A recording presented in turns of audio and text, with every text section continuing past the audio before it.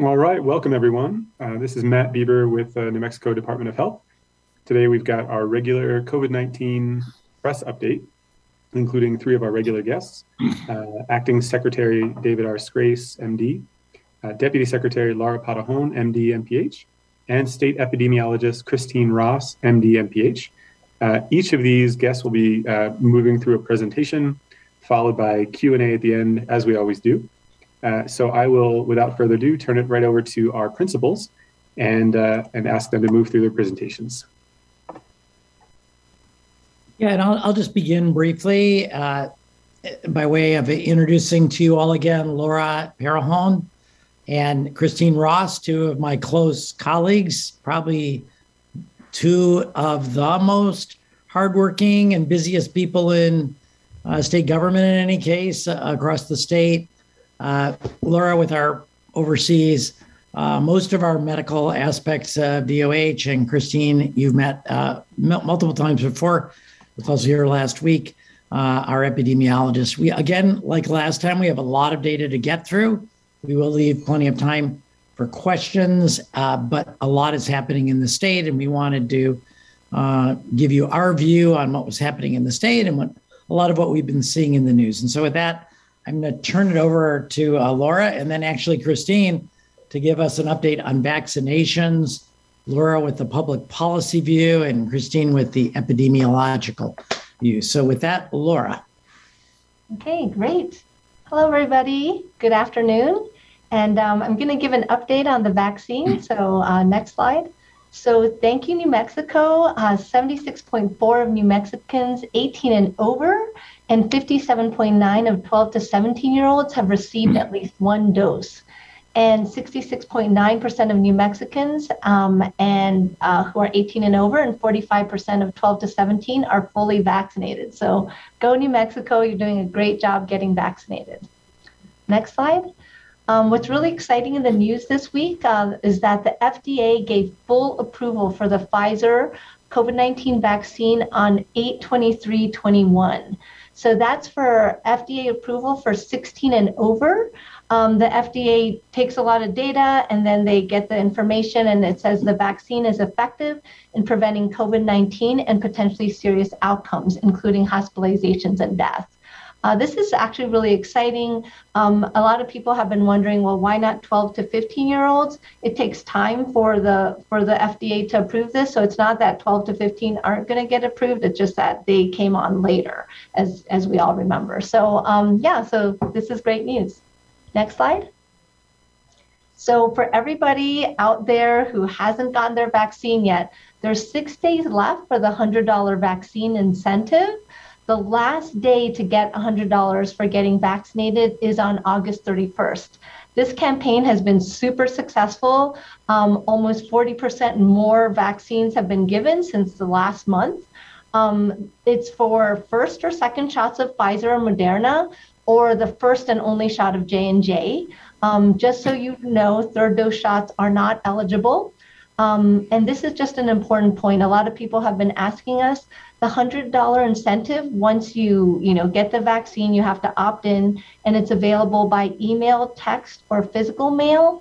If you get your incentive by email or text, you can only spend it online. If you get it by physical mail, it'll take you a little bit longer to get the incentive, but it can be spent anywhere, online or offline. So you can either get vaccinated on vaccinenewmexico.org or you can call our hotline to get a vaccine scheduled. Next slide. This is how you opt in. This is just, once again, you find the vaccine location, you opt in, it'll ask you those questions, and then you'll receive your incentive once they verify your vaccine status. Great. So this is another exciting information that's going on. The COVID vaccine booster is actually being considered for all people. So unlike the third dose that we're giving now for people who are immune suppressed, the COVID vaccine booster is actually being considered for kind of some of the waning vaccine effectiveness. So Dr. Vivek Murthy, the Surgeon General, said, we know that even highly effective vaccines become less effective over time. That's normal. But at the same time, Secretary Grace David has also noted that the recent surge is also due to the Delta variant. So this is just information that's, it's probably a combination of both. But the FDA is really evaluating and authorizing to see if they would authorize that vaccine booster. The CDC is providing advice and guidance regarding the third dose now. And then once that's approved, the New Mexico Medical Advisory Team will defer to the CDC and the ACIP recommendations, since that vaccine has already been evaluated by the Medical Advisory Team. So that's the update on the vaccine booster. I think a lot of people have been asking about that. Next slide. So who actually does need the third COVID-19 vaccine dose now? It's actually a limited group of people who basically never reach their full immunity from the vaccine dose because of being immune compromised. So basically, these are a group of people who are in active treatment for cancer, people who are having had a solid organ transplant, like a liver or kidney transplant, and they're taking immune suppression therapy, people who are getting a stem cell transplant or have like a primary immunodeficiency illness like the George syndrome, people with advanced or untreated HIV infection, and then people with active treatment of high dose corticosteroids or any other like immune suppressing drug. You can talk to your provider or pharmacist to see if that third dose vaccine is right for you. And then we also are urging our healthcare providers to please let your patients know that they can register to get the vaccine. And then if you are if you're a provider, please register to become a vaccine provider at takecarenewmexico.org. All right, next slide. And then we are so sorry. I think there was some confusion that we take responsibility for.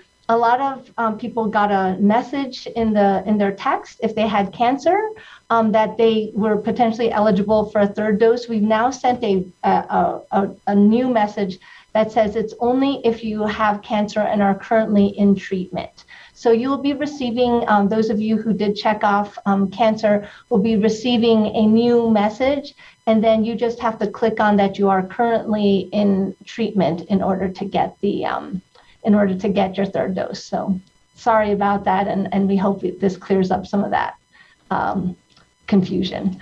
Okay, so my next slide is there's a lot of new data coming out about pregnancy. I've treated patients who got COVID while pregnant. It is really scary. Hospitalized and pregnant women with COVID can have very severe illness. Some women can have up to getting an ICU admission, needing mechanical ventilation, and even die from COVID. So we really want to encourage all the women out there who are pregnant to get vaccinated to protect themselves. Next slide. This just shows how safe the COVID-19 is in pregnancy, and also that it doesn't affect fertility. COVID is one of those things that we're getting more and more information every day, and the data and the research shows that it is very, very safe to get a vaccine if you're pregnant, if you're breastfeeding, if you're trying to get pregnant, or might become pregnant in the future. The vaccine is extremely safe. We're actually really prioritizing this right now because we've gotten recent data that shows that 50% of women who are pregnant they didn't know about this recent data and information. So we're just trying to let you know so you can get protected from COVID if you're pregnant. Next slide. And we know that a lot of businesses and organizations are really recognizing the importance of the vaccine for protecting themselves and their businesses and their employees. And we really want to recognize and shout out Navajo Nation for now requiring the COVID-19 vaccine for their employees. Navajo Nation President Jonathan Nez announced this new executive order on Sunday. And now all Navajo Nation executive branch employees will need to be fully vaccinated against the virus that causes COVID-19 by the end of September or be required to submit to regular testing. So thank you so much, President Nez and Navajo Nation, for doing this to protect our communities. Thank you so much.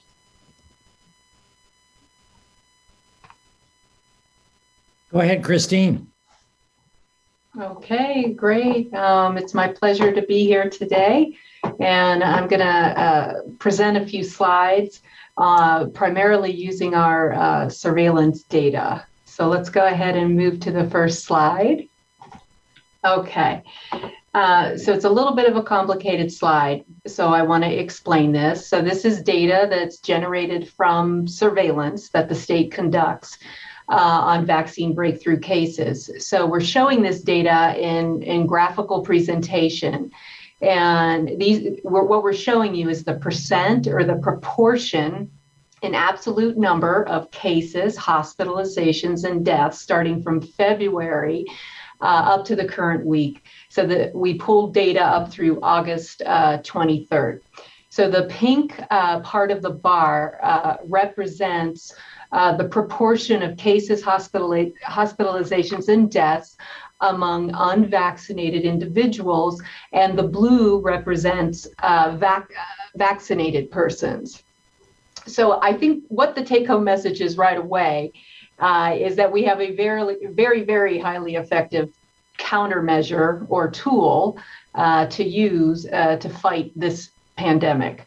So predominantly what we've seen is that the majority of cases, hospitalizations, and deaths are occurring among unvaccinated individuals.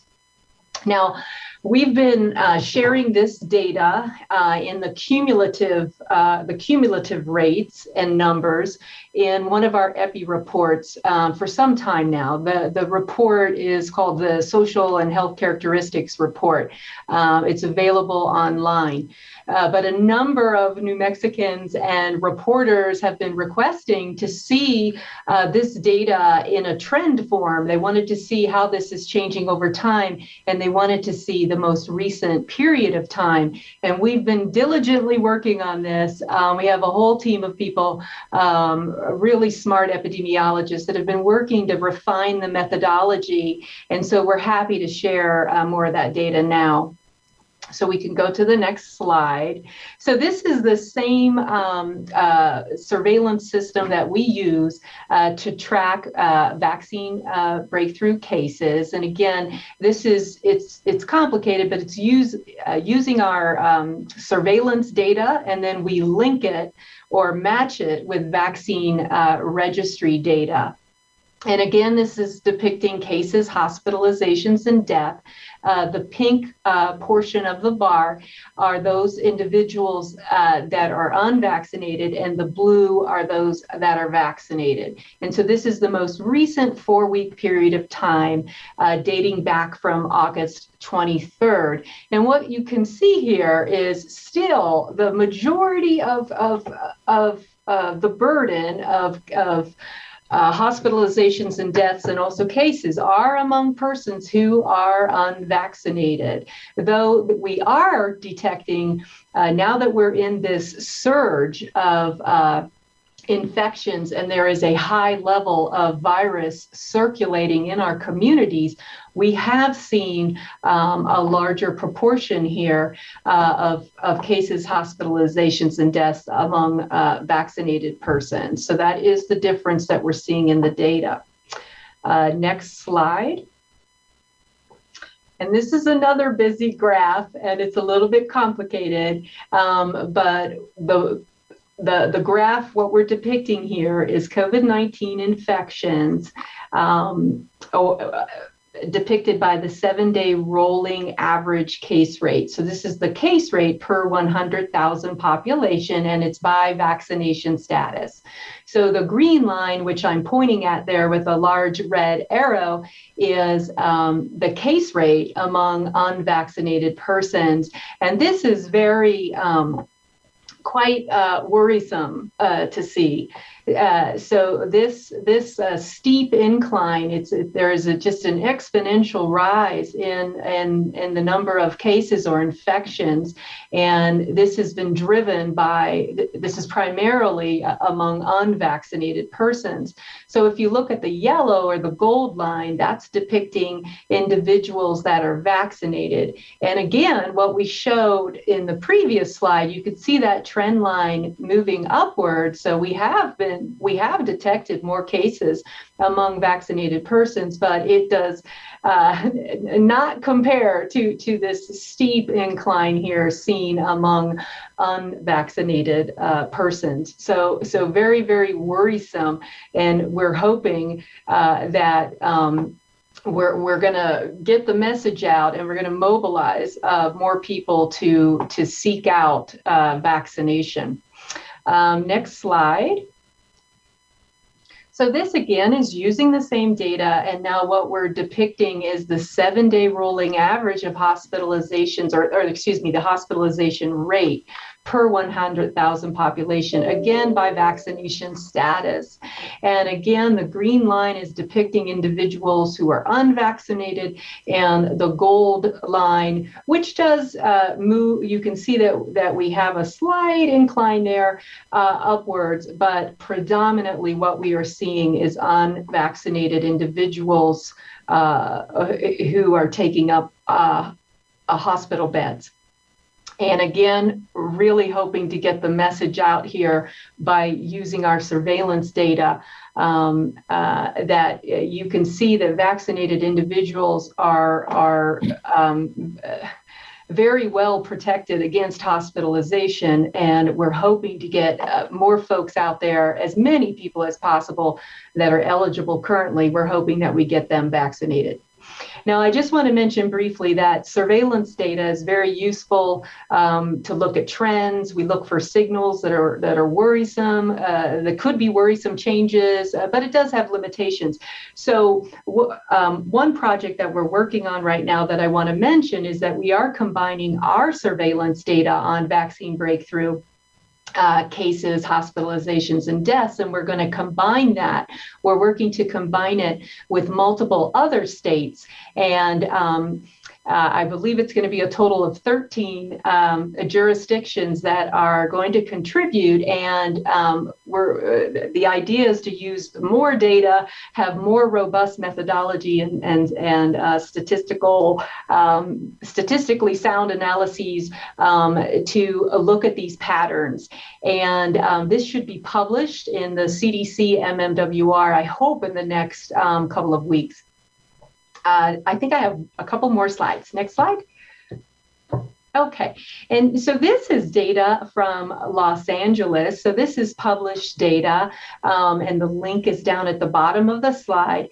And again, it's looking at cases, hospitalizations, deaths by vaccine status. So what do we see amongst persons that are fully vaccinated, partially vaccinated, and unvaccinated? You see the numbers there on the slide, but I'm not going to review those. I just want to head right to the takeaway point that from this data in LA County, they found that the hospitalization rates among the unvaccinated that were included in this analysis, the rates were 29 times greater than those persons that were vaccinated.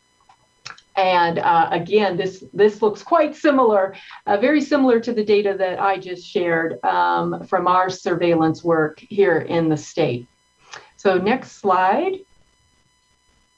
Okay, again, so I talked about what we've shown you is our surveillance data. We talked a little bit about that there are limitations to surveillance data. So we want to look at vaccine effectiveness, vaccine breakthrough rates, using other methodologies when possible, and also other, certainly we want to compare to other states, we want to compare to published studies.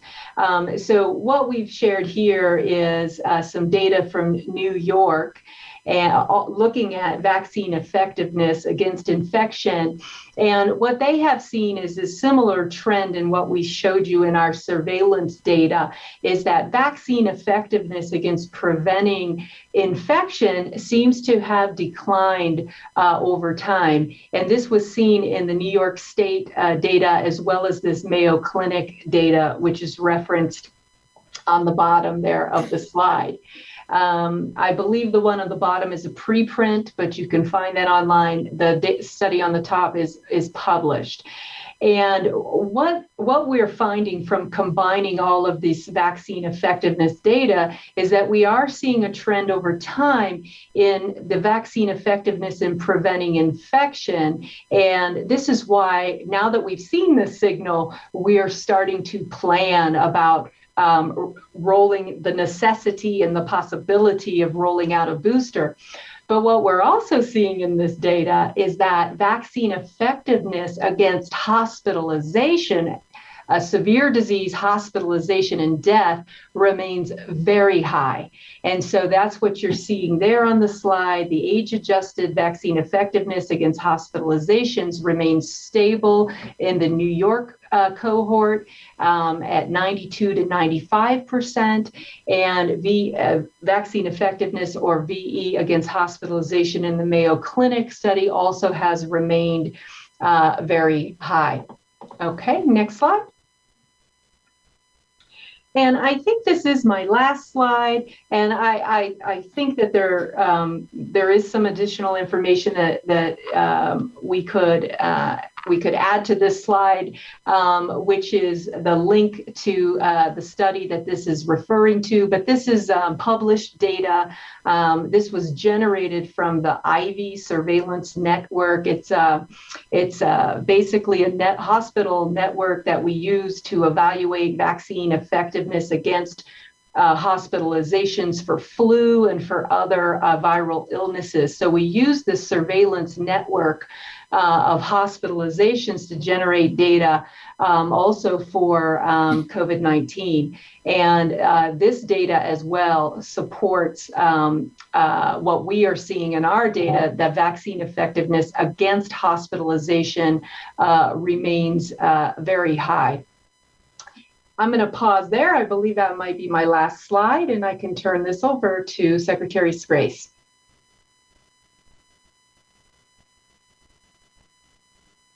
Thank you very much, Christine. Thanks, Laura, as well. Awful lot of information out there today. So I'm going to take you through where we are, and a particular focus on hospitals, because that's a big problem for us right now. Next slide, please, Brianna. Our usual epi curve, you can see the blue line is cases throughout the entire state. You can see the lines underneath are regions of the state. And we've drawn that red box to give you a sense that the curve we're experiencing right now over on the right, the blue line, is just about as steep as the one in the red box on the left. I think it's a little less steep, but not that much. You can also see both the metro region and the southeast taking off, but this is the total number of cases. And of course, there's a lot more people who live in the metro region than the southeastern part of the state. But you can see those in the lower right. And then a little gradual increase throughout the rest of the state as well. Next slide. These are two epi curves similar to the ones I've shown you. The one on the left is the Northwest region case count by collection date, and the one on the right is the Southeast region. And if you focus, and Brianna, maybe you can point down in the lower right corner of the Northwest region, you can see the other one, Brianna, the Northwest region. You can see that we're having an uptick there, just like we are across the whole state. And if you look across and you don't really look at the gray area, it looks like maybe 60 cases per 100,000 people per day right there. Now, if you move across, keeping up with Brianna here, to the other graph, this is the Southeastern region. And you can see we're rapidly approaching 280 cases per 100,000 people per day. So we're about 5 times more cases in the Southeast than we are in the Northwest. And then if you note the boxes at the top, almost 2/3 of people in the Northwest region are fully vaccinated, and less than 50% in the Southeast region. And so this emphasizes something that's been important to me since the very beginning of the pandemic, and that's the importance of the actions we take, not just for ourselves, but for our whole community. Here's an example where tens of thousands of people choosing to be vaccinated has provided what we like to call herd immunity, that protection for everyone else in the community. You know, there are unvaccinated people who can't be vaccinated for medical reasons. There are children under the age of 12 who can't be vaccinated because we don't have a vaccine for them yet. And so the fact this, and I'm not picking on people in the Southeast either, but I do want to recognize the efforts that have been put forth in the Northwest, particularly through the Indian Health Service and the Navajo Nation that Laura previously recognized, to get so many people vaccinated as have done so. Next slide. This is just it's not the red, yellow, green, turquoise. You're not having a flashback. This is the red, orange, yellow, blue system of the CDC. You recall the CDC said if you live in a higher risk area, you should be wearing masks indoors. Now the state says everyone should be wearing masks indoors. So only the people of Harding, the 657 people that live in that county, in theory, from the CDC perspective, might not need to wear masks, although our state mandate for indoors is that you should, and the outbreak is really way out of control.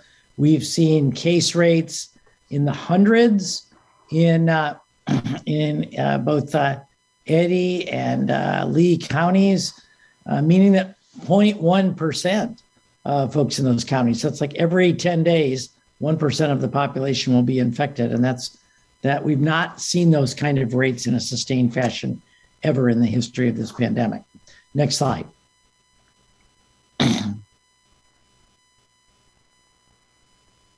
A national map that kind of illustrates the fact that ICU beds nationwide are filling up. New Mexico is in that high fill rate group. As of this morning, our ICU beds in the state are well over 100%, with the ICUs in Albuquerque, Presbyterian, and the university in particular expanding well beyond their capacity to take care of extra people. Atlanta is not in good shape. Georgia there. That is that Mississippi? No, it's Alabama. Sorry, it's Alabama. Atlanta is in charge, of course. Alabama just didn't report their data, which is why they're white on this map. Next slide, please. And in New Mexico, this is a report of all of the open ICU beds as of a single point in time. If you live in Albuquerque, Farmington, Las Cruces, there are very, very few ICU beds. And one thing is that because this is a single moment in time and because we're at over 100% capacity, these beds are filled before we get time to make the map and print out the graph. And so we have a very, very high fill rate of both ICU beds, which you can see on the left, and now just general hospital COVID beds, medical surgical beds are filled up almost across the entire state. Again, with a few openings in Clovis, a few openings in Gallup, but I guarantee you that all of those beds have been filled since this was reported on the 24th. Now, of course, more people will be discharged today and those beds will be filled, but we have over 50 people right now just on a waiting list to get ICU care. Next slide. Again, the graph that shows what kind of shape are we in our hospital systems, and with red being crisis standard of care, where the state declares that we no longer have enough resources to take care of everybody and that we're going to have to make decisions about who gets an ICU bed, for example. Some people have asked, well, gee, we don't have anywhere near the number of cases as we had last time, for example, near the end of November. Why are we so close already? And there's two reasons. One is staffing shortages play a significant role, and we don't have as many nurses, so we don't have any beds we can expand into. And that's something we're working on. But everyone in the nation has this problem with not having enough nurses right now. And so we're working to try to help and connect our hospitals with FEMA, the Federal Agency for Emergency Management. And we do believe we can get some extra funding for this, but still we're short, very, very short nationwide. And then the second thing is we have a lot more sick people in the hospital this year than we did last year. And you all know, if you've been watching these press conferences, that some of that is due to delayed care, folks who didn't go to medical systems and see their doctors for a year or more, now showing up with much more critical illnesses due to lack of diabetic care or care for their heart disease or their blood pressure or whatever. So in tough situation here, very, very close within the next week, we've decided to actually have a weekly press update for you as we go through this red period, so you can stay abreast with us with the data we're looking at and what's happening.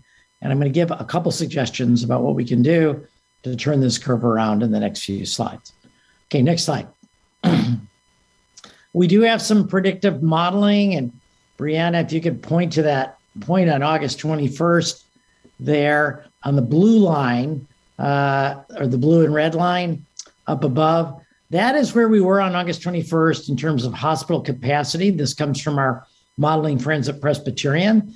And the red and blue lines overlap because the red line is what they're predicting and the blue line is what actually happened. And you can see they've been pretty good at predicting. Lines below outline more ICU hospitalizations and ventilator use and those projections as well. The problem we're having is that projection for the next 2 weeks up above. I just showed you slides that show that our hospitals are virtually full.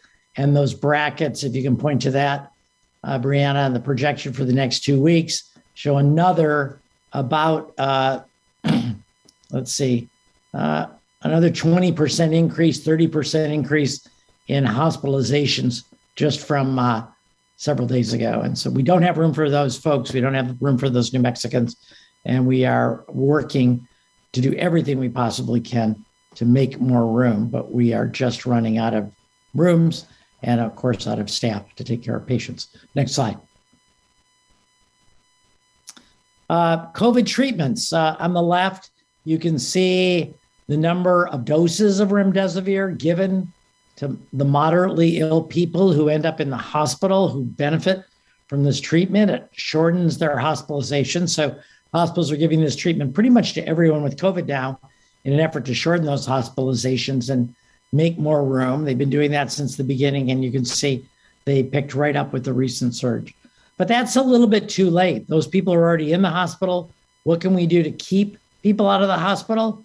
Apart from going back in a time machine a month or two and having us all get vaccinated, and our time machine is broken, we're really left with the treatments. And that MAB stands for monoclonal antibodies. And those are for people who are over 64 or are obese or has any one risk factor for COVID. So for example, were I to contract COVID, which hopefully I will not, I try to be very careful, but were I to contract it, I would immediately seek out antibody treatment because I meet several of those criteria up there, and I am not obese, at least not so far in this pandemic. Next slide, please. So a reminder to get tested as well. We showed this last week. I won't go through it. It doesn't matter if you're vaccinated, please get tested. If you have symptoms of COVID, if you have what you think are unusually bad allergies or new runny nose and new loss of sense of smell or new cough, whatever, you should get tested. And we've seen a good response from people in New Mexico who are pleased to get more testing this past week. We've seen our test positivity rate curve downward a little bit. So thanks for all of you who have taken that advice. Well, you'll be hearing that message over and over and over again. The reason we want to test you, next slide, is so we can identify cases and get you isolated. You can still get the test at no cost. There are many, many locations around the state. You can go to findatestnm.org to find a test site near you. And of course, you can be tested at home through Vault, and they have their own website where you can get testing as well. Next slide, please. So where are we going based on all this? Is the curve continuing to go up? Well, yes, it is. You can see on the graph on the right that we project to go up even further. If you're optimistic and haven't had a lot of math training, you'll think, wow, we're only going to have 3.5 cases, but that's a logarithmic scale. So 1 is 10, 2 equals 100, 3 equals 1,000, and it looks like we're projecting 1,300 to 1,500 cases per day. And, you know, I mentioned last week we have 3 scenarios: best case, middle case, worst case. We continue to track along our worst case scenario projections. If there is good news here, it's that there's a projection that you all and the public and our media partners helping with that will help flatten that curve, that people will back up a little bit, be more careful, wear their masks more diligently, stay away from crowded indoor spaces. And so this modeling shows that we could potentially get a downturn in this surge as early as the middle of September, but I think that's too far out to really call. And a lot of the modeling here depends on public response to the increased number of cases. You know, when 1,000 people a day are having a infection, that means that more of us are likely to know someone in our family or our friends who have COVID. I certainly have heard about a lot of cases in the past couple of weeks with people I know very well, and that causes us all to be more cautious. And so we would urge you all to be more cautious as well. I was talking with the legislature about public health orders, and I was thinking the public health orders aren't like the maximum number of things people should do to protect themselves. They're the minimum. And so you can wear a mask outside. You can avoid situations. Every person is different. Every person has to assess their own risk. Next slide, please. State employee vaccination rates. There's a lot in the news about required vaccinations. I'm really, really proud of this, although I want to give the credit more to Laura and Christine because I just recently arrived at DOH. But in the Department of Health, the people in the state government who know the most about COVID and the most about vaccines and the most about testing and the most about managing the pandemic, they've been doing it from the beginning. 88% of New Mexico Department of Health employees are fully vaccinated. I'm not sure, but we may be giving the county of Los Alamos a run for their money now. But please still consider vaccine. Please realize that there is a vaccine now, the Pfizer one, that's no longer on EUA. It's not experimental in any way. And if you're not going to, whether you're vaccinated or not, you need to isolate immediately if you get symptoms. And if you have risk factors, be sure to seek treatment to avoid hospitalization. So next slide. And then I've gotten a lot of email and text messages about the upsides and the downsides of requiring medical personnel to be vaccinated. I think we've mentioned this before, but healthcare personnel have some of the highest rates of COVID cases in the country among all different types of workers. It does make sense because many of these folks are exposed to COVID every day, but they sometimes acquire COVID outside of the workplace as well.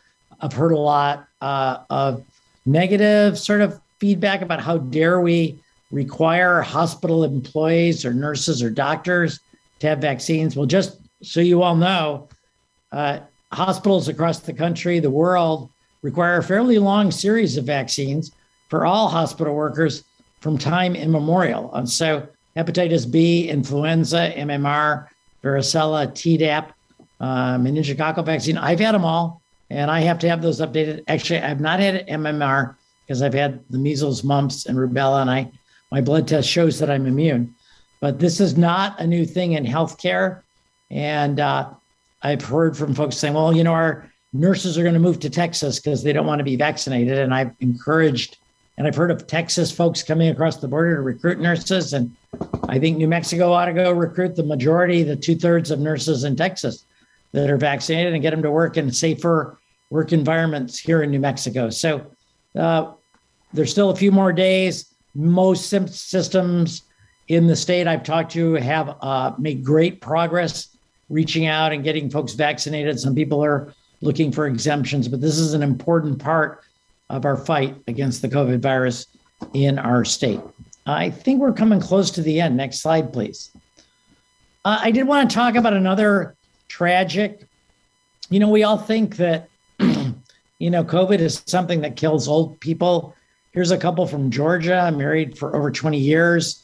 They're both, you know, no longer living. They died within hours of each other. They left behind 2 teenage children, having to deal with their loss, you know, and Cornelius, their nephew, talked about how much he wished that his aunt and uncle had been vaccinated and about the pain they're experiencing. Again, these are real stories. They happen every day. They also happen in New Mexico. And please, if you have kids, strongly consider getting vaccinated if you're not already. Okay, next slide. Now we're going to go to a couple updates for the press. We would really appreciate your help in getting the word out about this. We're done with the COVID part of this, or at least the virus part of the COVID part of this, but there's some other programs that are changing, and we want your readers and viewers and listeners to be fully aware of. Number one, September 4th is the last day of federal extended benefits. So all of these 4 dots on the right come to an end on the 4th. We're concerned because we know that means we have a high percentage of unemployed people in New Mexico, still over 8%, I believe. And those individuals will now not have jobs they won't have jobs and they won't have supplemental income. Don't forget to certify for those federal benefits. A week has been added just so you can get those in if you haven't done it already. And the Workforce Solutions Department will make sure that you get any monies owed to you prior to September 4th. So please work with them on that. Next slide, Matt. Here's some numbers you can call, some links you can click on. NMDWS is well covered on Twitter, Instagram, and YouTube. So please connect if you're unemployed and receiving these benefits. We want to work with you. And as a new state response to this change, next slide, please. There is a new program called Ready New Mexico. And this is a program put together by Workforce Solutions, Higher Ed, and we are working and Workforce Connections joining together to provide training, helping you with applications for job, helping you with employment resources. Maybe you need more education. We're working to tailor programs to each individual. You can start that process by going to www.ready.nm.gov or calling the 800 number at the bottom, and you can start asking questions. And if your questions aren't answered by the chatbot, you can call the number and get further help. We really encourage every New Mexican who is unemployed to seek this out now, because getting you back to work and getting you a living wage is something that's going to be important to both us, but of course to you as well. And then on the next slide, another state resource that you may not have heard about. And again, our media partners, we'd really like your help getting the word out. A federally sponsored program, renthelpnewmexico.org. If you can go there if you're renting. I checked today, and if you're someone who's receiving, if you're one of the 1 million people receiving benefits through the Human Services Department, for example, you may well qualify for rental assistance benefits. Your income will qualify you, but there are other criteria as well. But if you're currently unemployed, for example, or you're having trouble paying your rent, there is a program to support you during this pandemic. Please go to the website shown here and reach out and get the assistance that you need. Next slide.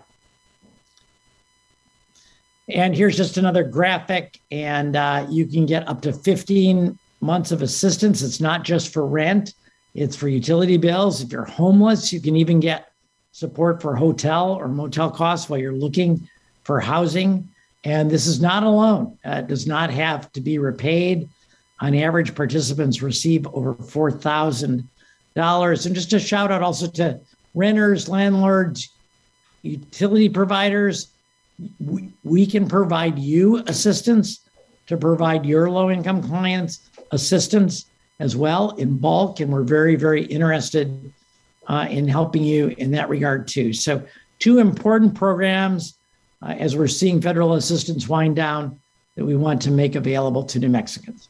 And with that, I think we're to the usual closing slide that warns us that the virus is changed into Delta, and please get vaccinated. Now you can get a non-EUA vaccine within the next 6 days. You can get $100 and you can protect yourself, your family, and your community. I do want to emphasize again, if you do get COVID and you're over 64, obese, or have one of those risk factors for severe COVID illness, please seek out monoclonal antibody treatment from your provider. And we all need to take great care, wash our hands, keep things clean, mask up, always in indoor spaces, and keep that social distancing. And don't forget your preventative health care, and don't forget vaccination. With that, Matt, I think we're ready to turn it back to you. I know it was a lot of information again today. We knew there would be. Last time it was 50 minutes. Today it's 51. And we're open for all questions. Thanks. Thank you, Dr. Scrace. So with that, we'll just begin moving through the questions, the hands that are raised. I see a bunch. I'll just start at the top. When I call on you, if you wouldn't mind just repeating the name of your outlet so that our panelists are aware of who's asking and where you're from. And with that, we'll begin with Selena Madrid, followed by Algernon Damasa, followed by Susan Montoya Bryan. So Selena, you are unmuted. You should be able to ask your question. Hi there. Thank you so much for allowing us to be here and answering our questions today. I'm Selena Madrid with KFOX 14 and CBS 4 out in Las Cruces, New Mexico. A statewide protest was held today in response to Governor Michelle Lujan Grisham's order mandating all health workers to get the COVID-19 vaccine.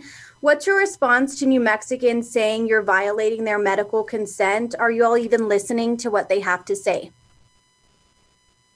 Well, I can start with that, but Christine and Laura may both want to add to that. I get a lot of emails. I answered, for example, 120 emails this morning from constituents who had concerns. It didn't happen to be about vaccinations. So I wouldn't want anyone to either think or even imply that we might not be listening. So just want to make that perfectly clear. We are a government of the people, by the people, for the people. And that does not mean, though, that we can possibly represent every individual opinion. In general, I guess my main answer is I know from a survey we did months ago that about 80% of hospital workers have been vaccinated, 80%. So at 80%, I think that shines a bright light on the idea that this is a gross infringement on people's rights or their medical rights. There is, in a pandemic, there are both personal rights and there's also responsibilities. And I think 80% of healthcare workers have already voted with their arms to receive the vaccine because they want to protect themselves from hospitalization and death. They want to protect their loved ones from hospitalization and death. They want to protect their patients from hospitalization and death. And so I think we're listening to the people who feel this infringes on their personal rights, but we also have a deep and a responsibility we take very, very seriously to protect the 80% of New Mexicans who healthcare workers who've gotten vaccinated already and all the people they care for. So I don't know, Christine, Laura, any other angles on that?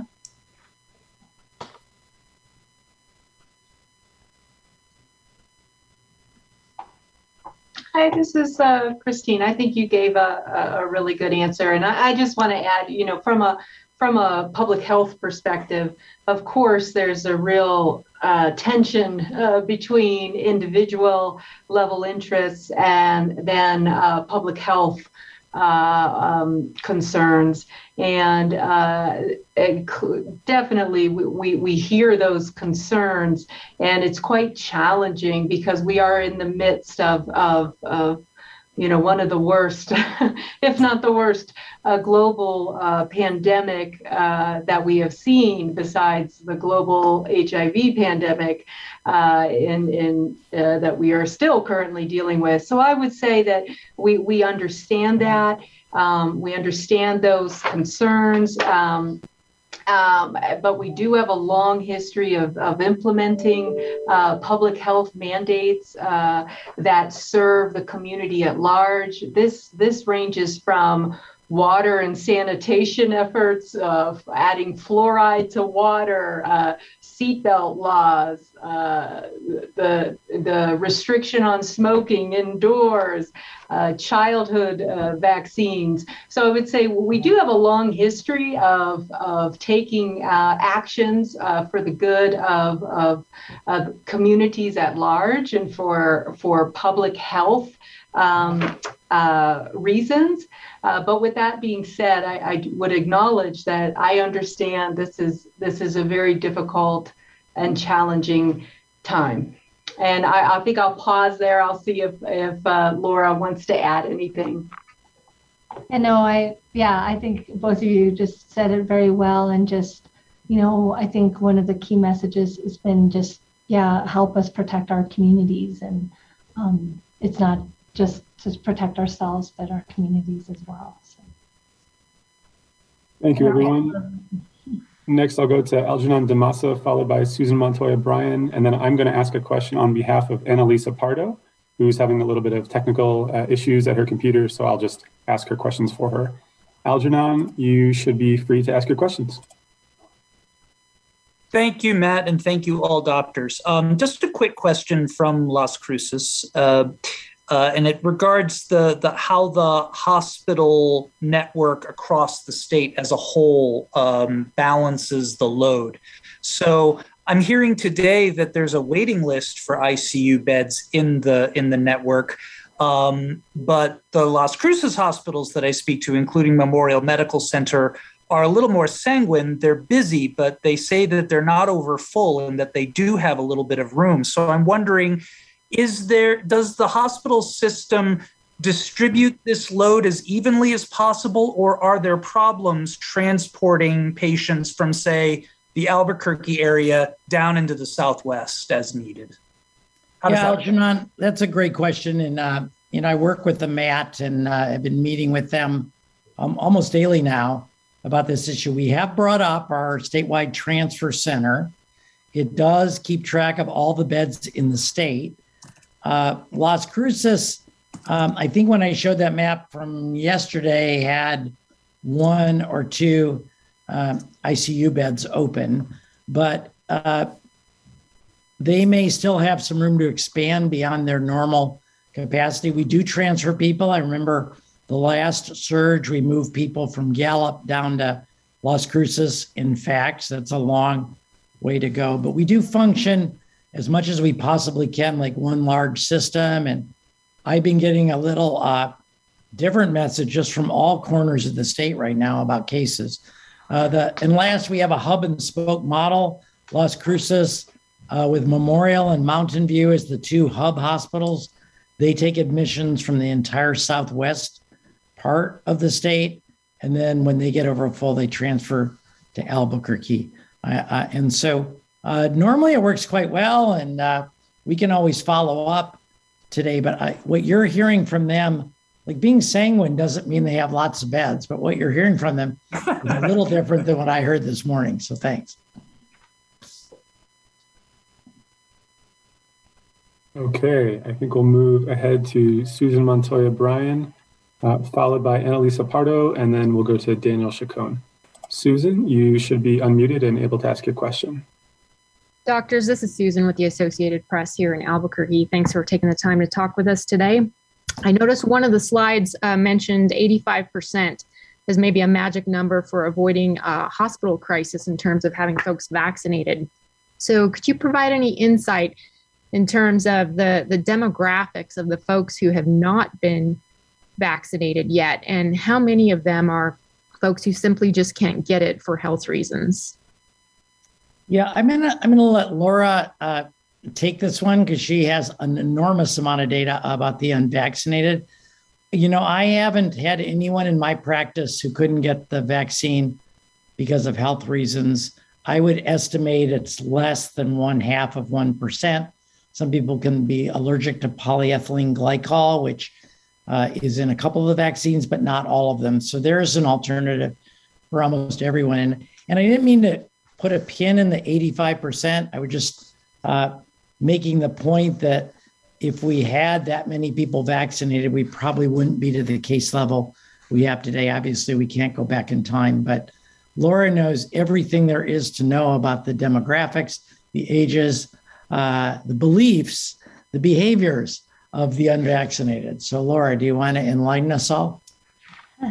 Well, actually, a lot of this information is from a study done by Gabe Sanchez from UNM Social Policy Center. And basically, they surveyed approximately more than 2,000 people and did a very good sample of that group of people.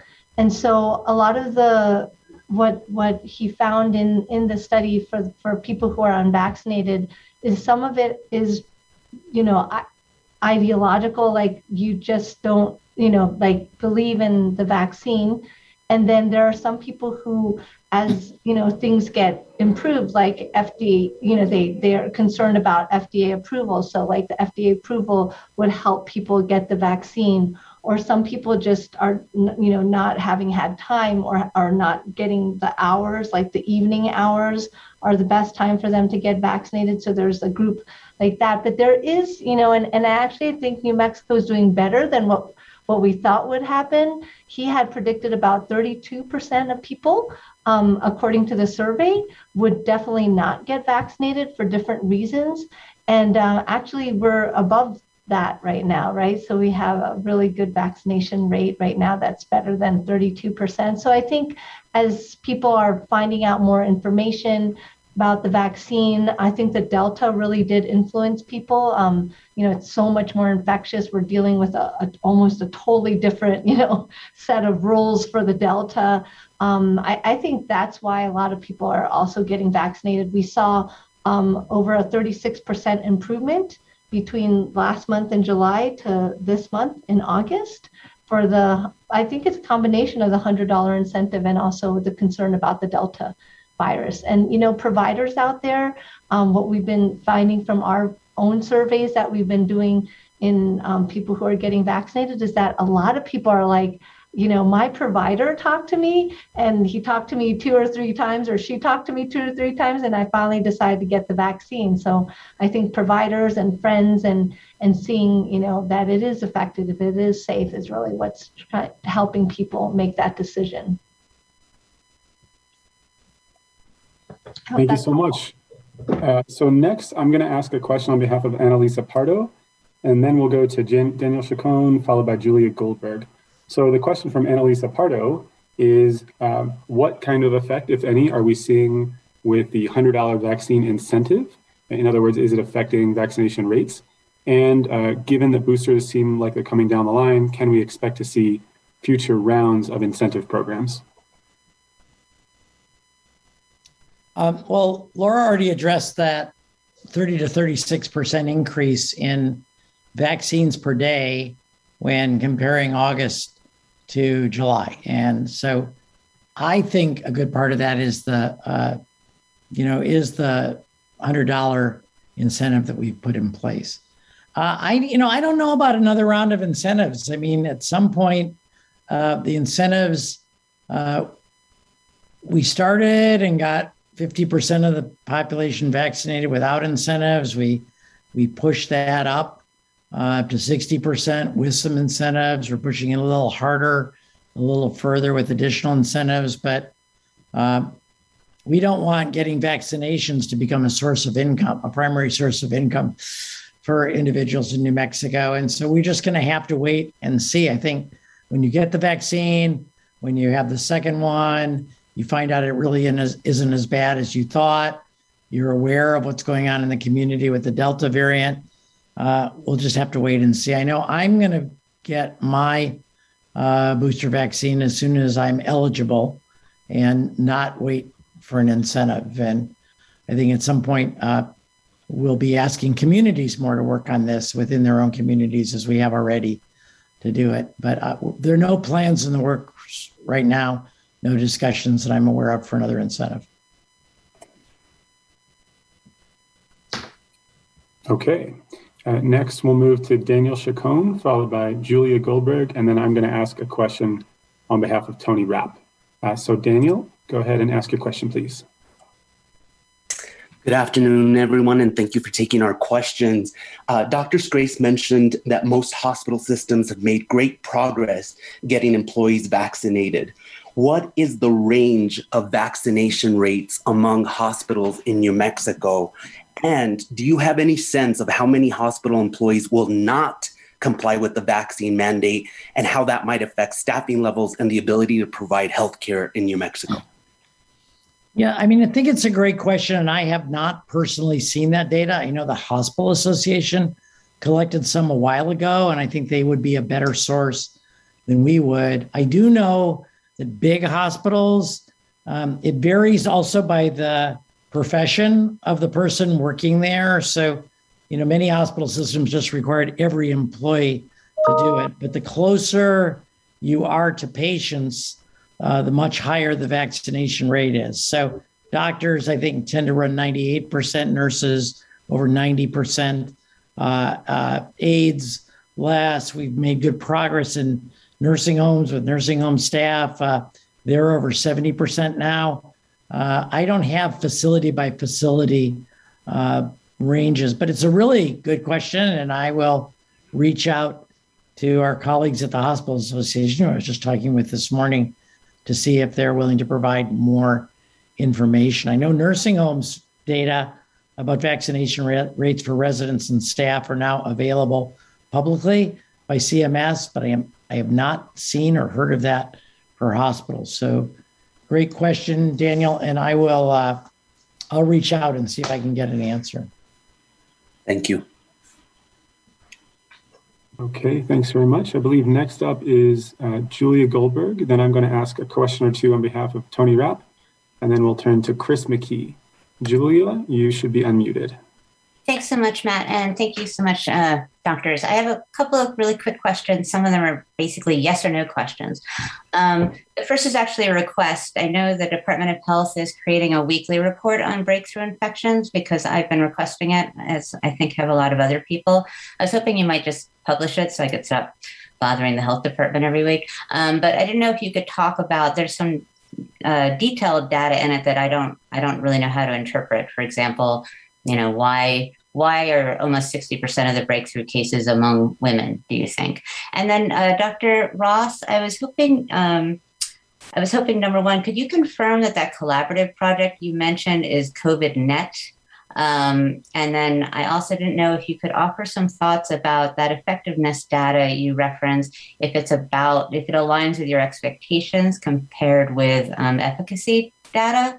And I also was hoping maybe somebody could comment on, it looks to me from the social and health report as though there's been kind of a decline of cases among people with underlying conditions. And I don't know if that is simply another attribute of Delta being more transmissible, or if there's anything else to conclude from that. And I will stop there before Matt mutes me. Thank you. Well, Christine, I'm really excited about the report. We did scoop you for once, although you've been asking for it for months. But I put the link, Julia. Dan from Albuquerque Journal has been asking us to. I put the link in the chat. But if you go to the usual epidemiology reports, there's a new report on the bottom called Vaccination Report. And I just brought it up myself, so I know that it's there. And you'll find the data you're looking for under Vaccination Report. But Christine can give all the other answers. I'm really proud of the team. We have some of the best data reporting in the whole country. And this kind of data is not available. We're one of a small group of states that was selected to work with the CDC on this issue because we actually track it. And that's really due to Christine's leadership and organizing the group into a highly data-oriented, data-producing machine, if you will. There's like 10, I think, now reports online every week, and they're weighty reports. Christine.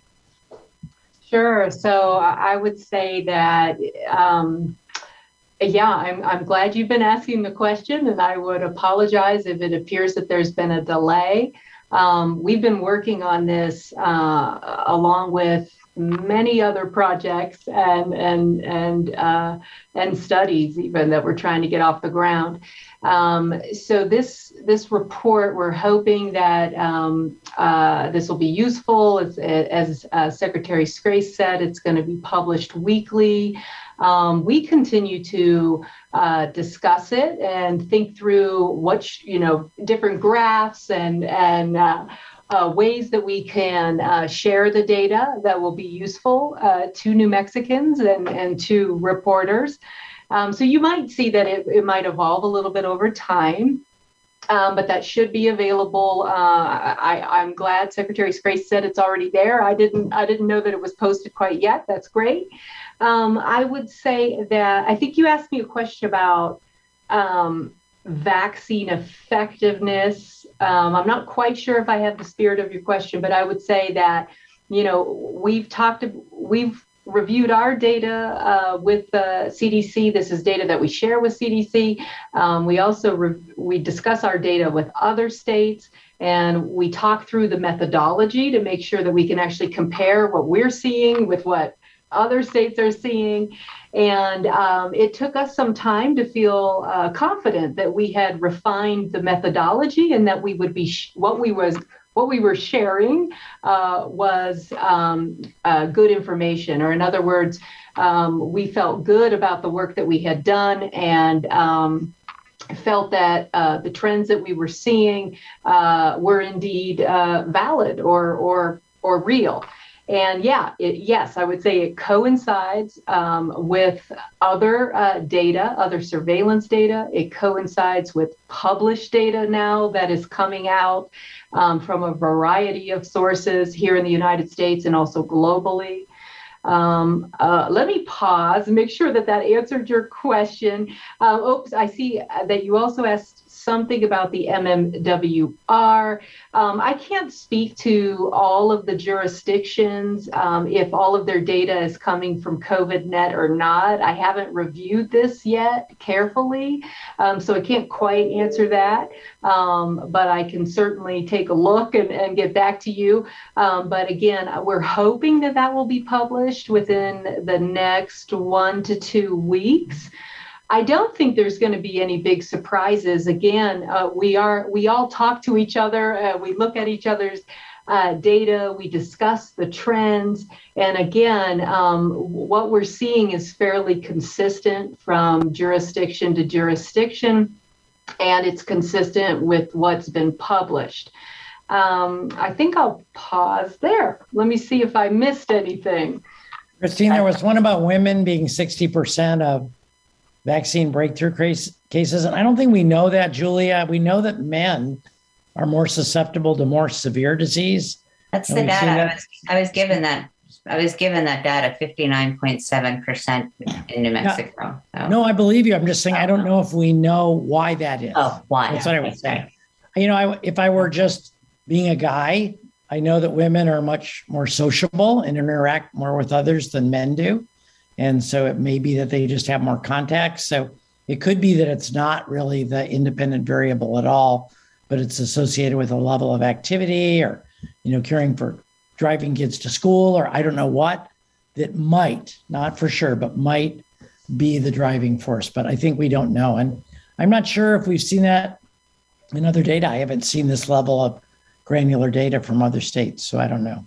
I haven't either. And Dr. Ross, just to clarify, my question about effectiveness was less asking about the accuracy of our data, but last week or 2 weeks ago, Dr. Scrace had mentioned that he would talk at some point about effectiveness versus efficacy. And I thought that the data that you were discussing related to those effectiveness studies might be an opening to that. So that's what I was referring to. But thanks.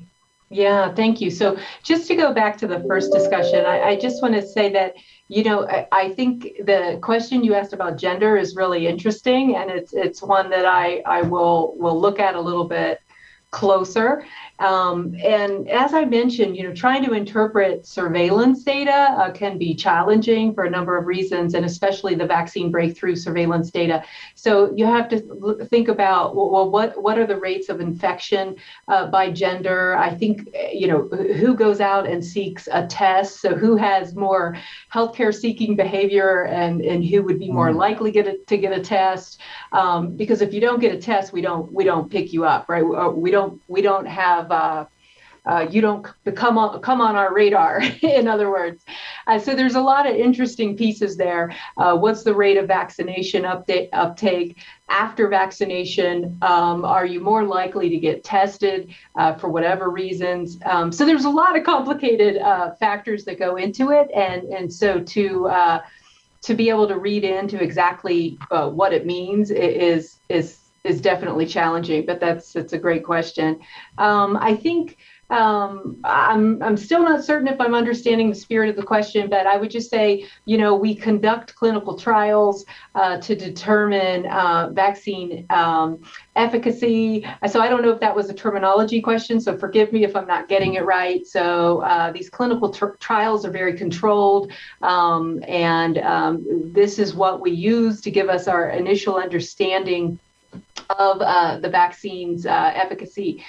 Later, once the vaccine received an emergency use authorization, we still continue studying the vaccines, and we do this, and we just switch the terminology a little bit. I think it's probably confusing, but then we call what we're doing after that clinical trial data. We're now looking at vaccine effectiveness in the real world.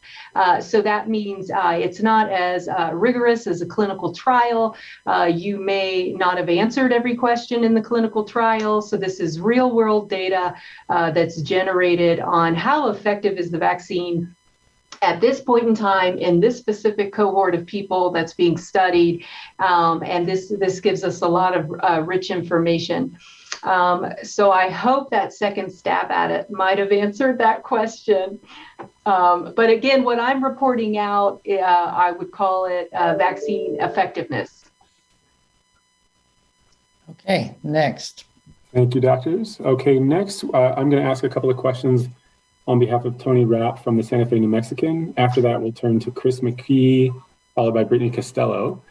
So Tony wanted to confirm some of what he heard earlier in the press conference. He is asking us to confirm whether we could potentially reach crisis standards of care by early September, depending on New Mexicans' choices.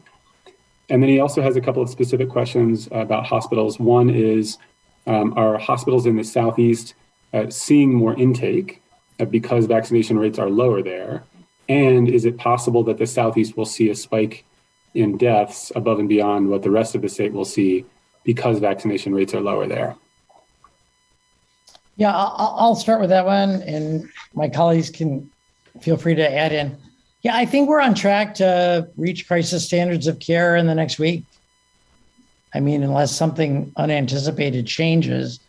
The way it works is cases go up first, then hospitalizations go up after that. And I think we were in the high 400s with hospitalizations yesterday, if not even higher. So those have certainly been going up. And then about 4 weeks, 2 to 4 weeks after that, deaths go up. Yeah, we had 426 hospitalizations on yesterday, and I think 352 the day before. So it's going up very rapidly. That's like 20% a day. So we're concerned about that. And then, cases first, hospitalizations next, and then with a longer lag, deaths will go up. So it is the case that anywhere where there are more cases, like we're seeing in the Southeast, but also in the metro area as well, we are sure to see more hospitalizations. And then after that, we're sure to see more deaths. But unlike the Alpha variant and the original versions of COVID that we went through the first year, we don't have a lot of great data, reliable data about death rates with Delta because it's had such a meteoric rise. It hasn't been around that long. And so we're still waiting for information from the literature. But if the question is, is it possible? I think absolutely. And that's what we're worried about. Thank you very much. Next, we'll turn to Chris McKee, followed by Brittany Costello, and then Dan McKay. Chris, you are unmuted. Please go ahead and ask your question.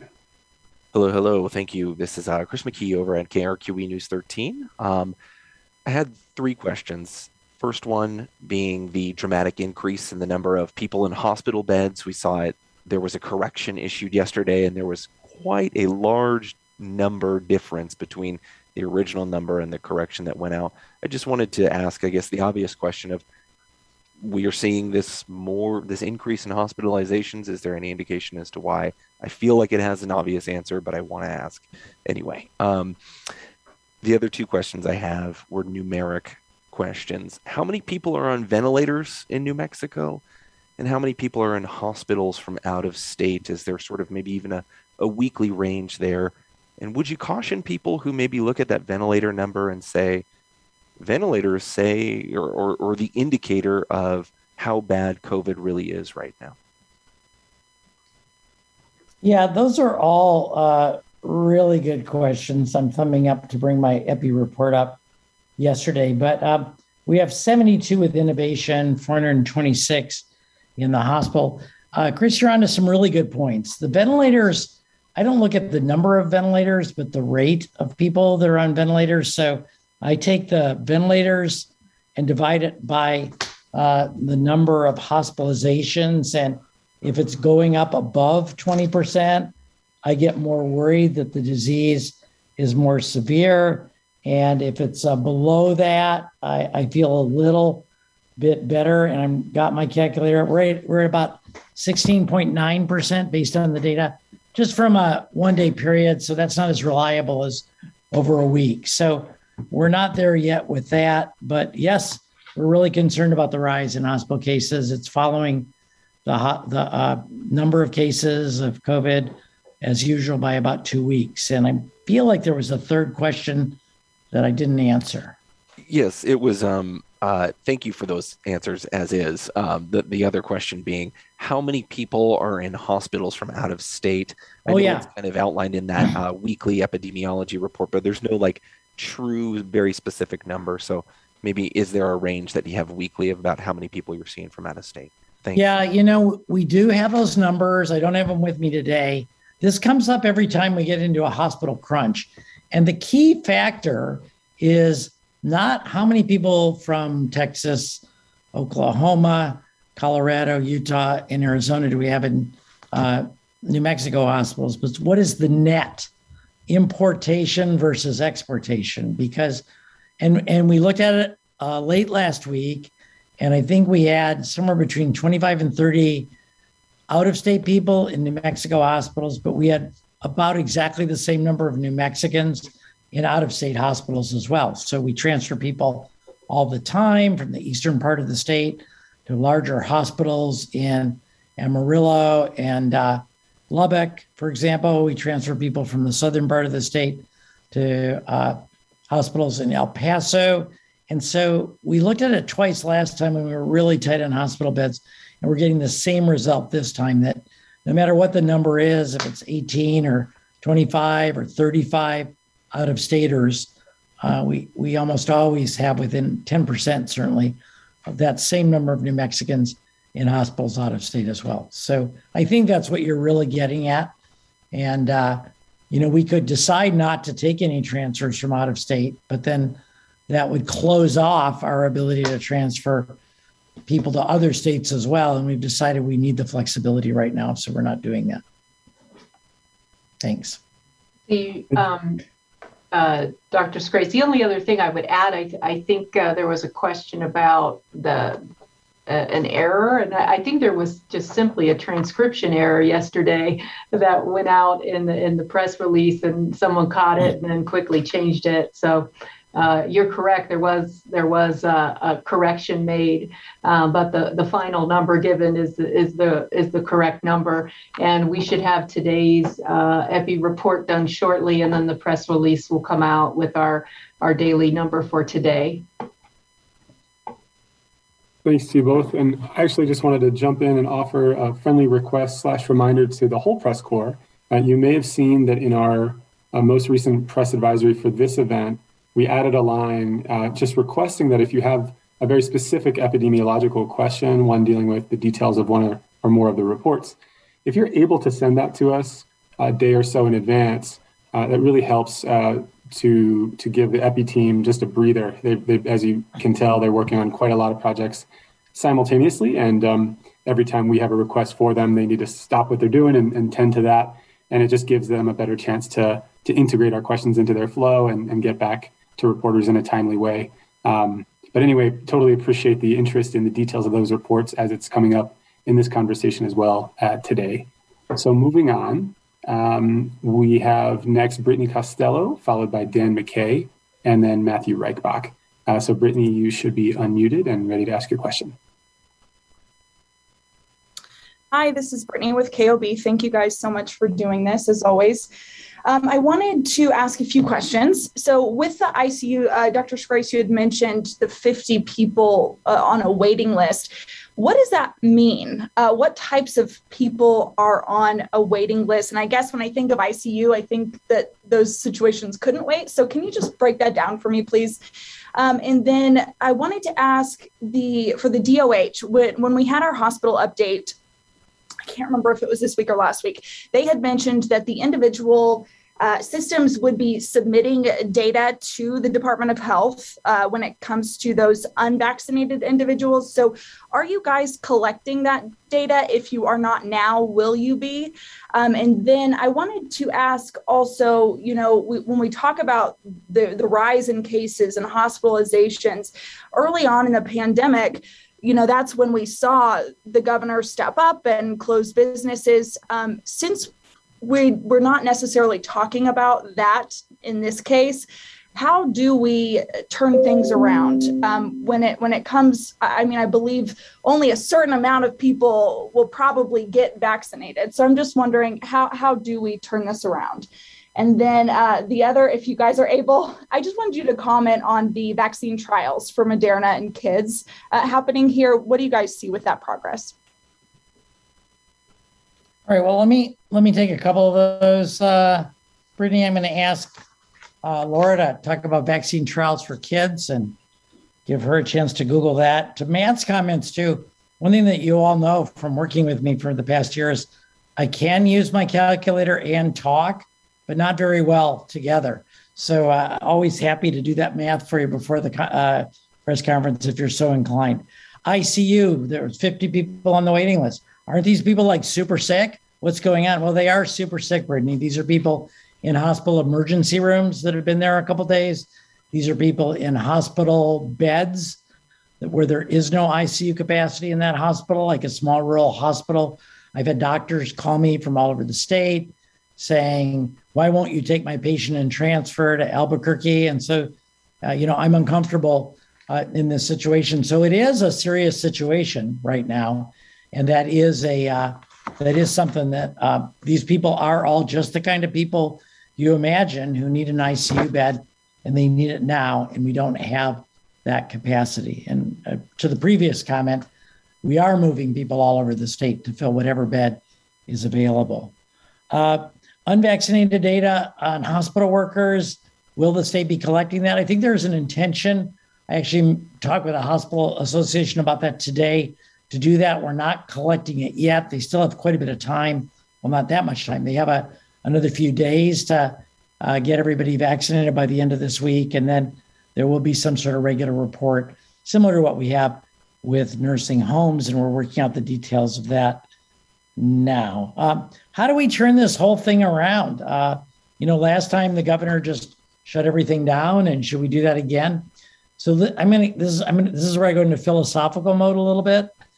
And I feel like up until this point in the pandemic, we sort of all thought about how do we fight COVID like a giant electrical on-off switch, one of those big fork-shaped things where you pull it down and it turns off. And so either everything's open or everything's closed. And when everything's open, we have a lot more cases. When everything's closed, things settle down.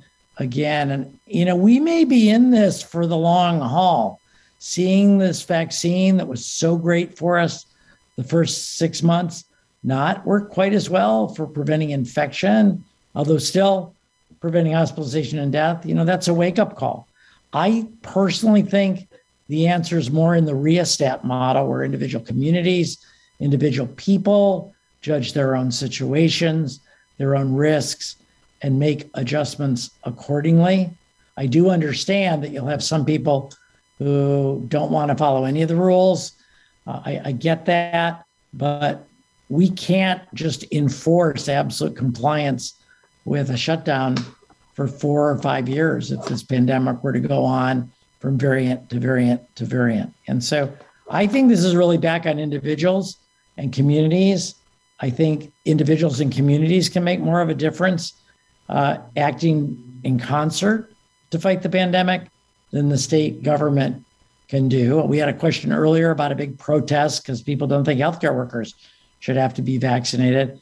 My 100 emails were about whether kids should need to wear a mask, and clearly proven totally effective ways of fighting the pandemic that people have chosen not to adopt. And so, if other people have better ideas about how to mobilize the community, let me know. I think we're looking as an administration to find a way to involve everybody, and where we don't have to impose on people the right thing to do, but people can just choose it. Laura, do you have any thoughts from the vaccination perspective about what we're doing to try to get people to adopt that, understanding that not everyone will? Yeah, no, I think exactly what you're saying. Just, I think we have to meet people where they are. We do have a history of mistrust, of, racism, of historical trauma in our healthcare system, right? And so part of it is up to us as a healthcare system to build up trust, to be part of that community. And that's part of what we're trying to do at the Department of Health, reaching out with community health workers, giving people the facts and the information that they need to make that personal decision and that community decision. And that's where I think we're looking to our communities and looking to how we can all work together, because this isn't, like you said, this isn't going away. We're going to get new variants. The more people that are unvaccinated, the more new variants we're going to get. And who knows if we're going to get something even more dangerous. So I think this is really the time, like you said, to come together, figure out ways we can, as a health system, continue to reach out and figure out ways to build community and build a way to protect each other. So. Christine, do you have any thoughts on that? I just wanted to circle back to the first question. I think it was asking, do we collect information from hospitals? And I wanted to say, absolutely. We have a hospital follow-up team, is what we call them, and they receive updated information daily related to COVID-related hospitalization. So it's absolutely a partnership between us here at the Department of Health and all of our hospital partners in the state. So, for example, we share information. We're trying to determine, is this a COVID-related hospitalization? So, of course, if somebody has a COVID positive test, but they're admitted for labor and delivery or for surgery or a psychiatric admission or a trauma, we're not going to count that as a COVID-related hospitalization in this data and this report that we're going to share. And so, absolutely, we exchange information with our hospital partners. Vaccine data, that primarily is derived from the vaccine registry, which is called NIMSIS. But just wanted to circle back to that first question and let you know that indeed we do receive data from our hospital partners. Yeah, and I think combining that and what I said, that the question about, are we getting the vaccination rates of hospital workers? We can use that system that we have in place that they're reporting on daily. Like all the data you get about hospitalizations is through that system. So That's actually a good idea. We could just add that field and have them report it once a week. Thank you. Thanks to the three of you. Next, we'll turn to Dan McKay, followed by Matthew Reichbach, and then Nash Jones. Dan, you are unmuted. Hi, thank you for taking our questions. Can you put the, one of you put the 50-person ICU waiting list into some context for us? Has New Mexico had a waiting list for ICU beds that has reached that size anytime recently? Would you characterize it as, something that happens from time to time that you have a waiting list this size, or is it alarming, unusual? That's it. Thank you. Dan, it's a great question. It's a completely new phenomenon. We brought the call center up statewide 3 times at the beginning, and then again in the fall last year, and we just brought it up a couple weeks ago. And so the waiting list is a new phenomenon. They were so overwhelmed with calls. There's a law that doesn't allow us to say no to people unless every single bed is full. But I think people felt badly. We're debating whether the utility of a waiting list or not. It's about 50 people, not 50%, but there are actual issues related to whether the state as a giant call center can cut off admissions from outside the state. There's a lot of legal research going on, but I think there's a presentation that I'll be at on Friday to go over this waiting list question further, and so we'll have more after that. But it's new, it's temporary, and I think it's well-meaning people trying not to close off all hope. But it's moving slow. You don't take a lot of people off a waiting list when all your beds are full, and that's the problem. I think there was a question, Laura. I'm going to go back to you about the clinical trials for children 6 to 12. Yeah, so I just put that in the chat in case we're moving on. But yeah, so there's they even actually we have a trial going on here in New Mexico at the UNM Pediatric Center for children 6 months to 12 years old. For Moderna, there's about 6,750 children enrolled in that study. And basically, we need to go through clinical trials before we can get an EUA. So they're expecting that perhaps in the fall, late fall or winter, they may have an EUA for children under 12. So we're just watching that, hoping that, that'll happen for children. And until then, that's another reason why we need to get vaccinated, because we need to protect our children under 12. They can get really sick. It's not as often as adults that they get very severely ill, but they can get severely ill. And our only way to protect them is to vaccinate, wear masks, keep them safe. Thank you, doctors. Before I move on to the next question, I just want to make a friendly suggestion to the group. I think we started this practice of saying that each person would get to go once, and we encourage one question per person. And I suspect maybe what's happening is that because folks only feel like they'll get to go once, they're asking multiple questions, often questions that aren't super closely related to one another. And so our panelists are doing their very best to scribble the questions and ensure they all get answered. But it may be more effective going forward, perhaps at beginning with the next press conference, if we just cycle through everybody more than once.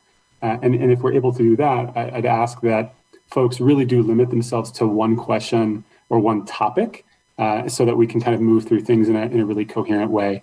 So we'd really appreciate if you'd be willing to try that. Thanks for being receptive to our suggestions for process improvements here. Next, we'll turn to Matthew Reichbach, followed by Nash Jones, and then Jeffrey Plant. And I don't see any more hands raised, so that would be the final set of questions unless someone decides to raise a hand between now and the end. So Matthew, you are unmuted. Hi, thanks for doing this. And after that, I will say that I have 2 questions. I just want to ask what the state is doing to address the nursing shortage that we have in the state. And also, has there been any data about the spread of COVID-19 in schools? And would going back to remote learning be a possibility? Thank you.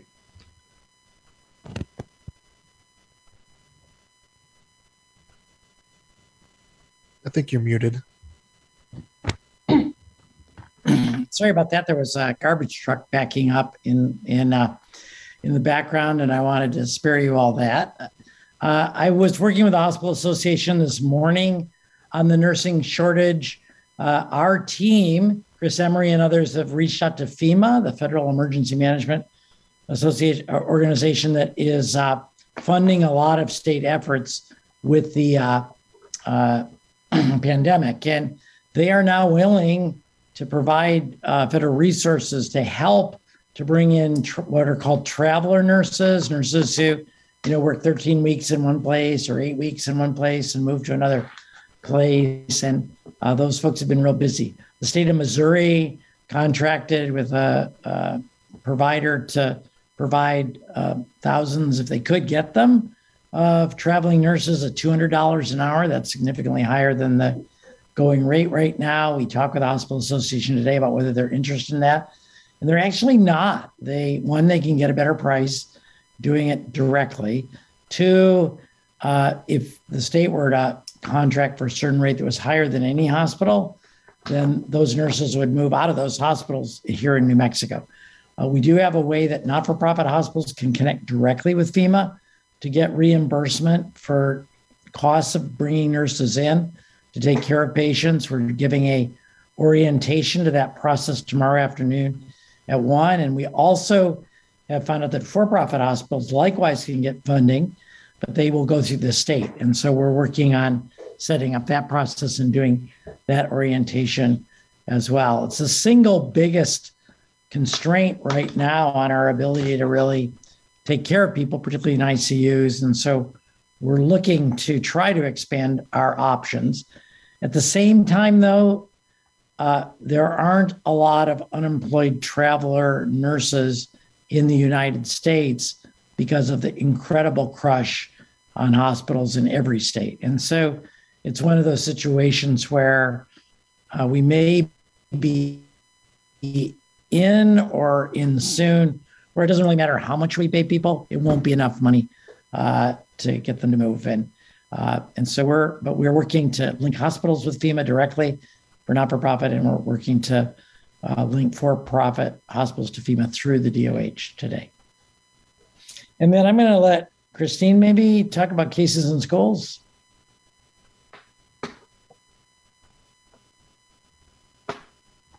Oops, sorry. Took me a second to get off of mute there.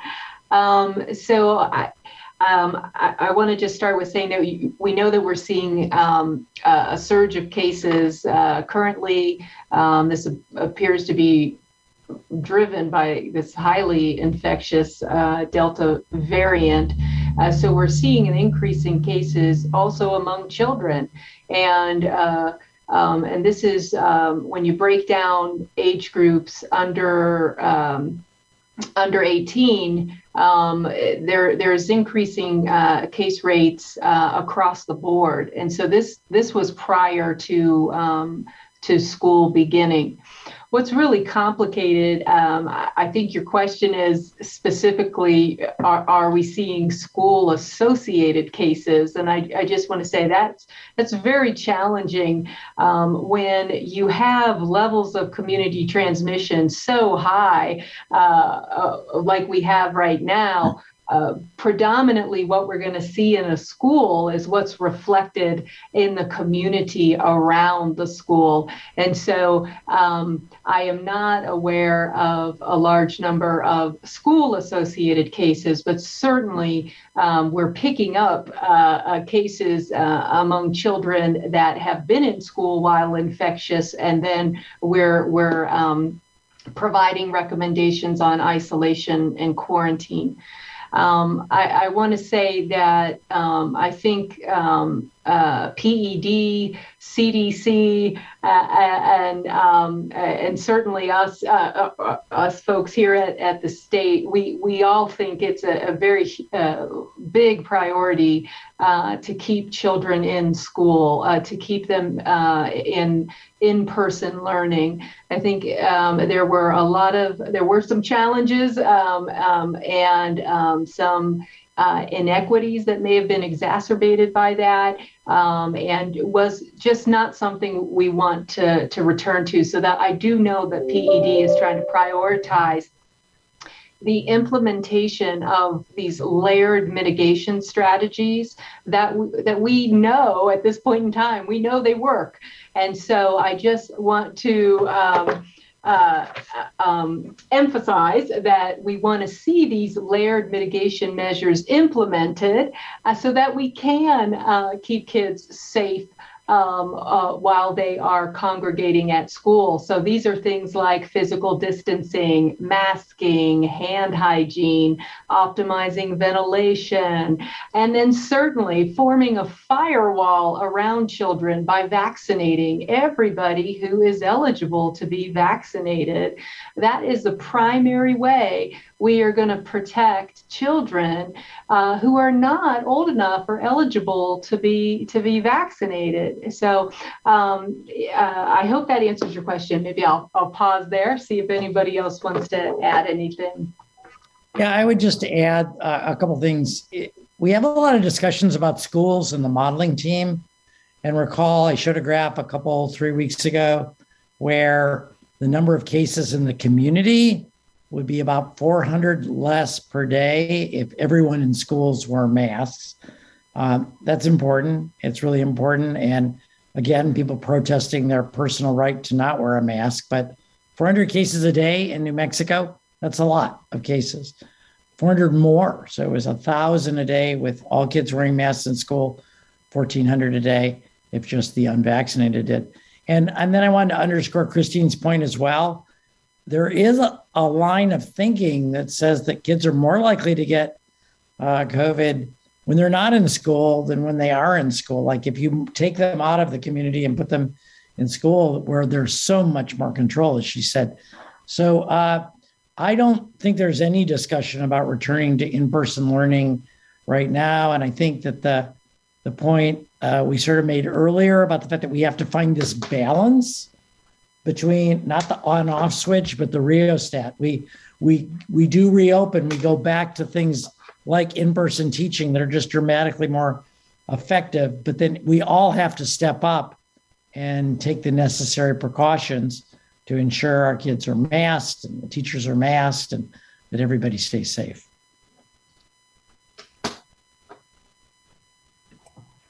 And I think, if I may, Dr. Scrace, I think you may have meant nobody. Oh, did I say in person? No, I meant virtual learning. Sorry.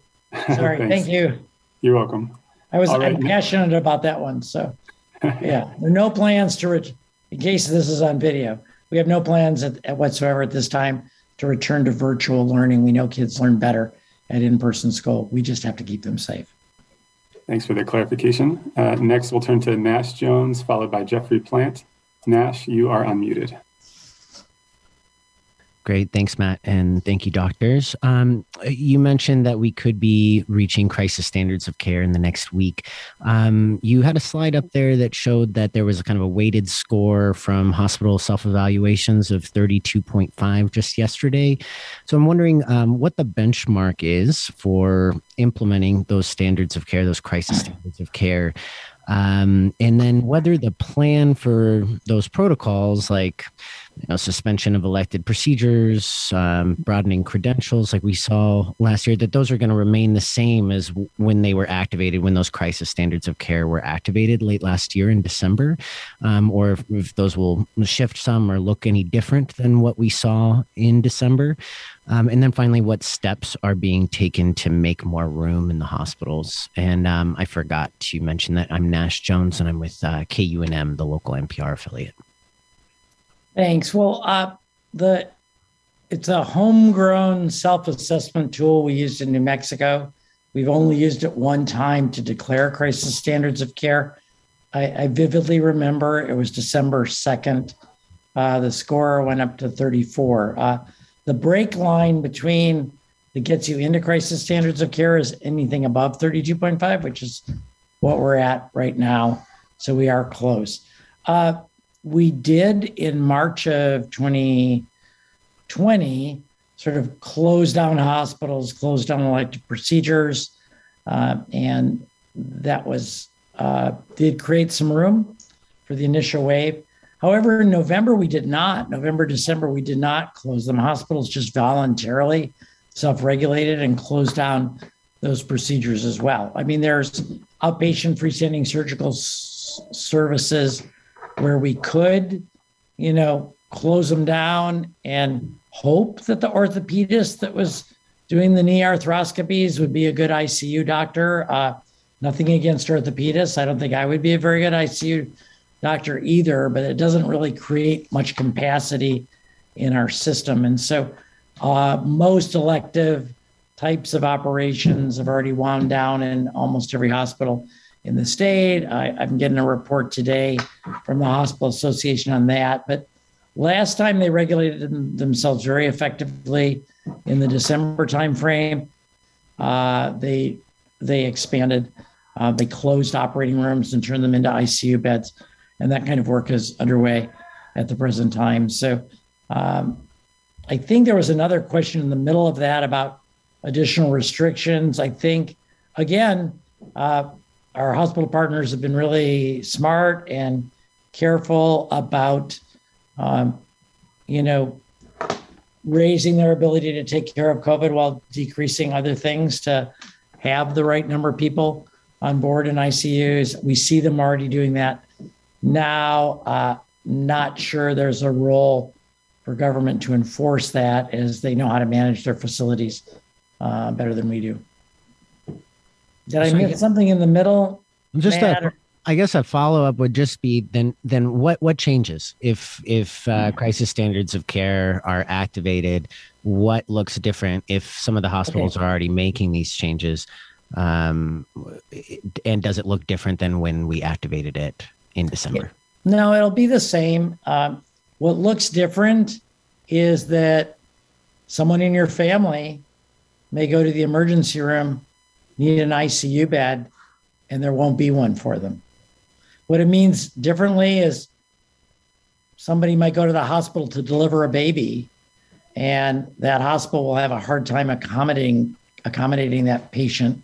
That did not happen last time, but it came close. What it means is any of the normal routine services you would get for non-life-threatening emergencies may be less available. But in the end, what it really means is that we're going to have to choose who gets care, who doesn't get care. And we do not want to get to that point. There was one night, I think it was December 9th, when there was no possible way to accommodate any more patients. And somehow we got through that night and things started to ease up. But the real meaning is hospitals won't be able to be hospitals for most of the things hospitals normally take care of people for, because they are overwhelmed with taking care of COVID patients.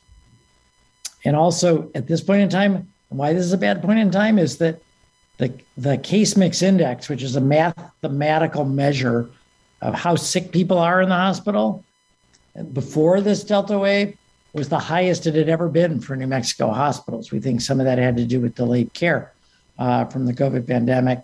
And so they're already, they have a lot more beds filled with very sick people that they can't simply move out right now. So it's a very harsh and grim reality. I hate to be the bearer of it, but unless more people can get antibody treatment and we can ease this pressure on the hospitals, it's going to be very uncomfortable next 2 weeks for folks needing hospital care in New Mexico.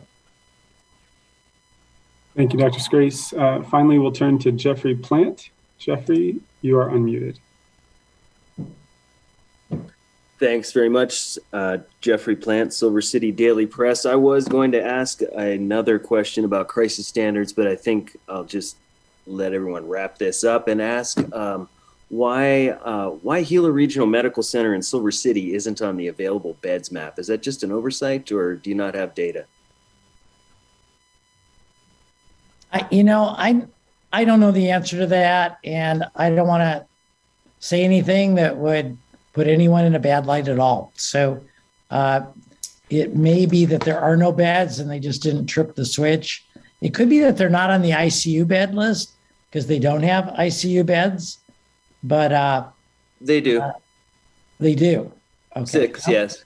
6 ICU beds. So yeah, that's a great question, and we will ask. Thank you. Brianna will follow up on that and make sure that we reach out to Kyle and see if that's an issue in our mapping software or what. All right, everyone. Well, it looks like everyone's had a chance to ask some questions, which is great. I'll put it to the panelists for any final words. How about Laura, Christine, and then me? Yeah, I just last week to get that $100 incentive and also talk to your providers and get more information so that you can get vaccinated. It's our only way out right now, I think, to help protect our state and our families. Christine. Well, I just want to say thank you for inviting me this week. It's a pleasure to have the opportunity to share some of our data. And I want to thank all of you for your questions related to our data. And I wanted to say thank you. One reporter had caught an error in our pediatric report. So thank you for your careful review. And then I have to echo what Dr. Petahone just said. I really hope that folks hear the message and every eligible adult finds a vaccine site and gets vaccinated. The data I shared today shows that vaccine effectiveness remains very high to protect us all, to protect us from serious illness, disease, which includes hospitalization and death. I'll end there. Yeah, and I really appreciate our media partners hanging in with us for so long today. A lot of information again, where we just felt like everything we had to show you was relevant. I do think you can really help us in the next 2 weeks by letting your readers and listeners and viewers know about treatment and seeking treatment. That's one thing we can do to slow the flow into hospitals.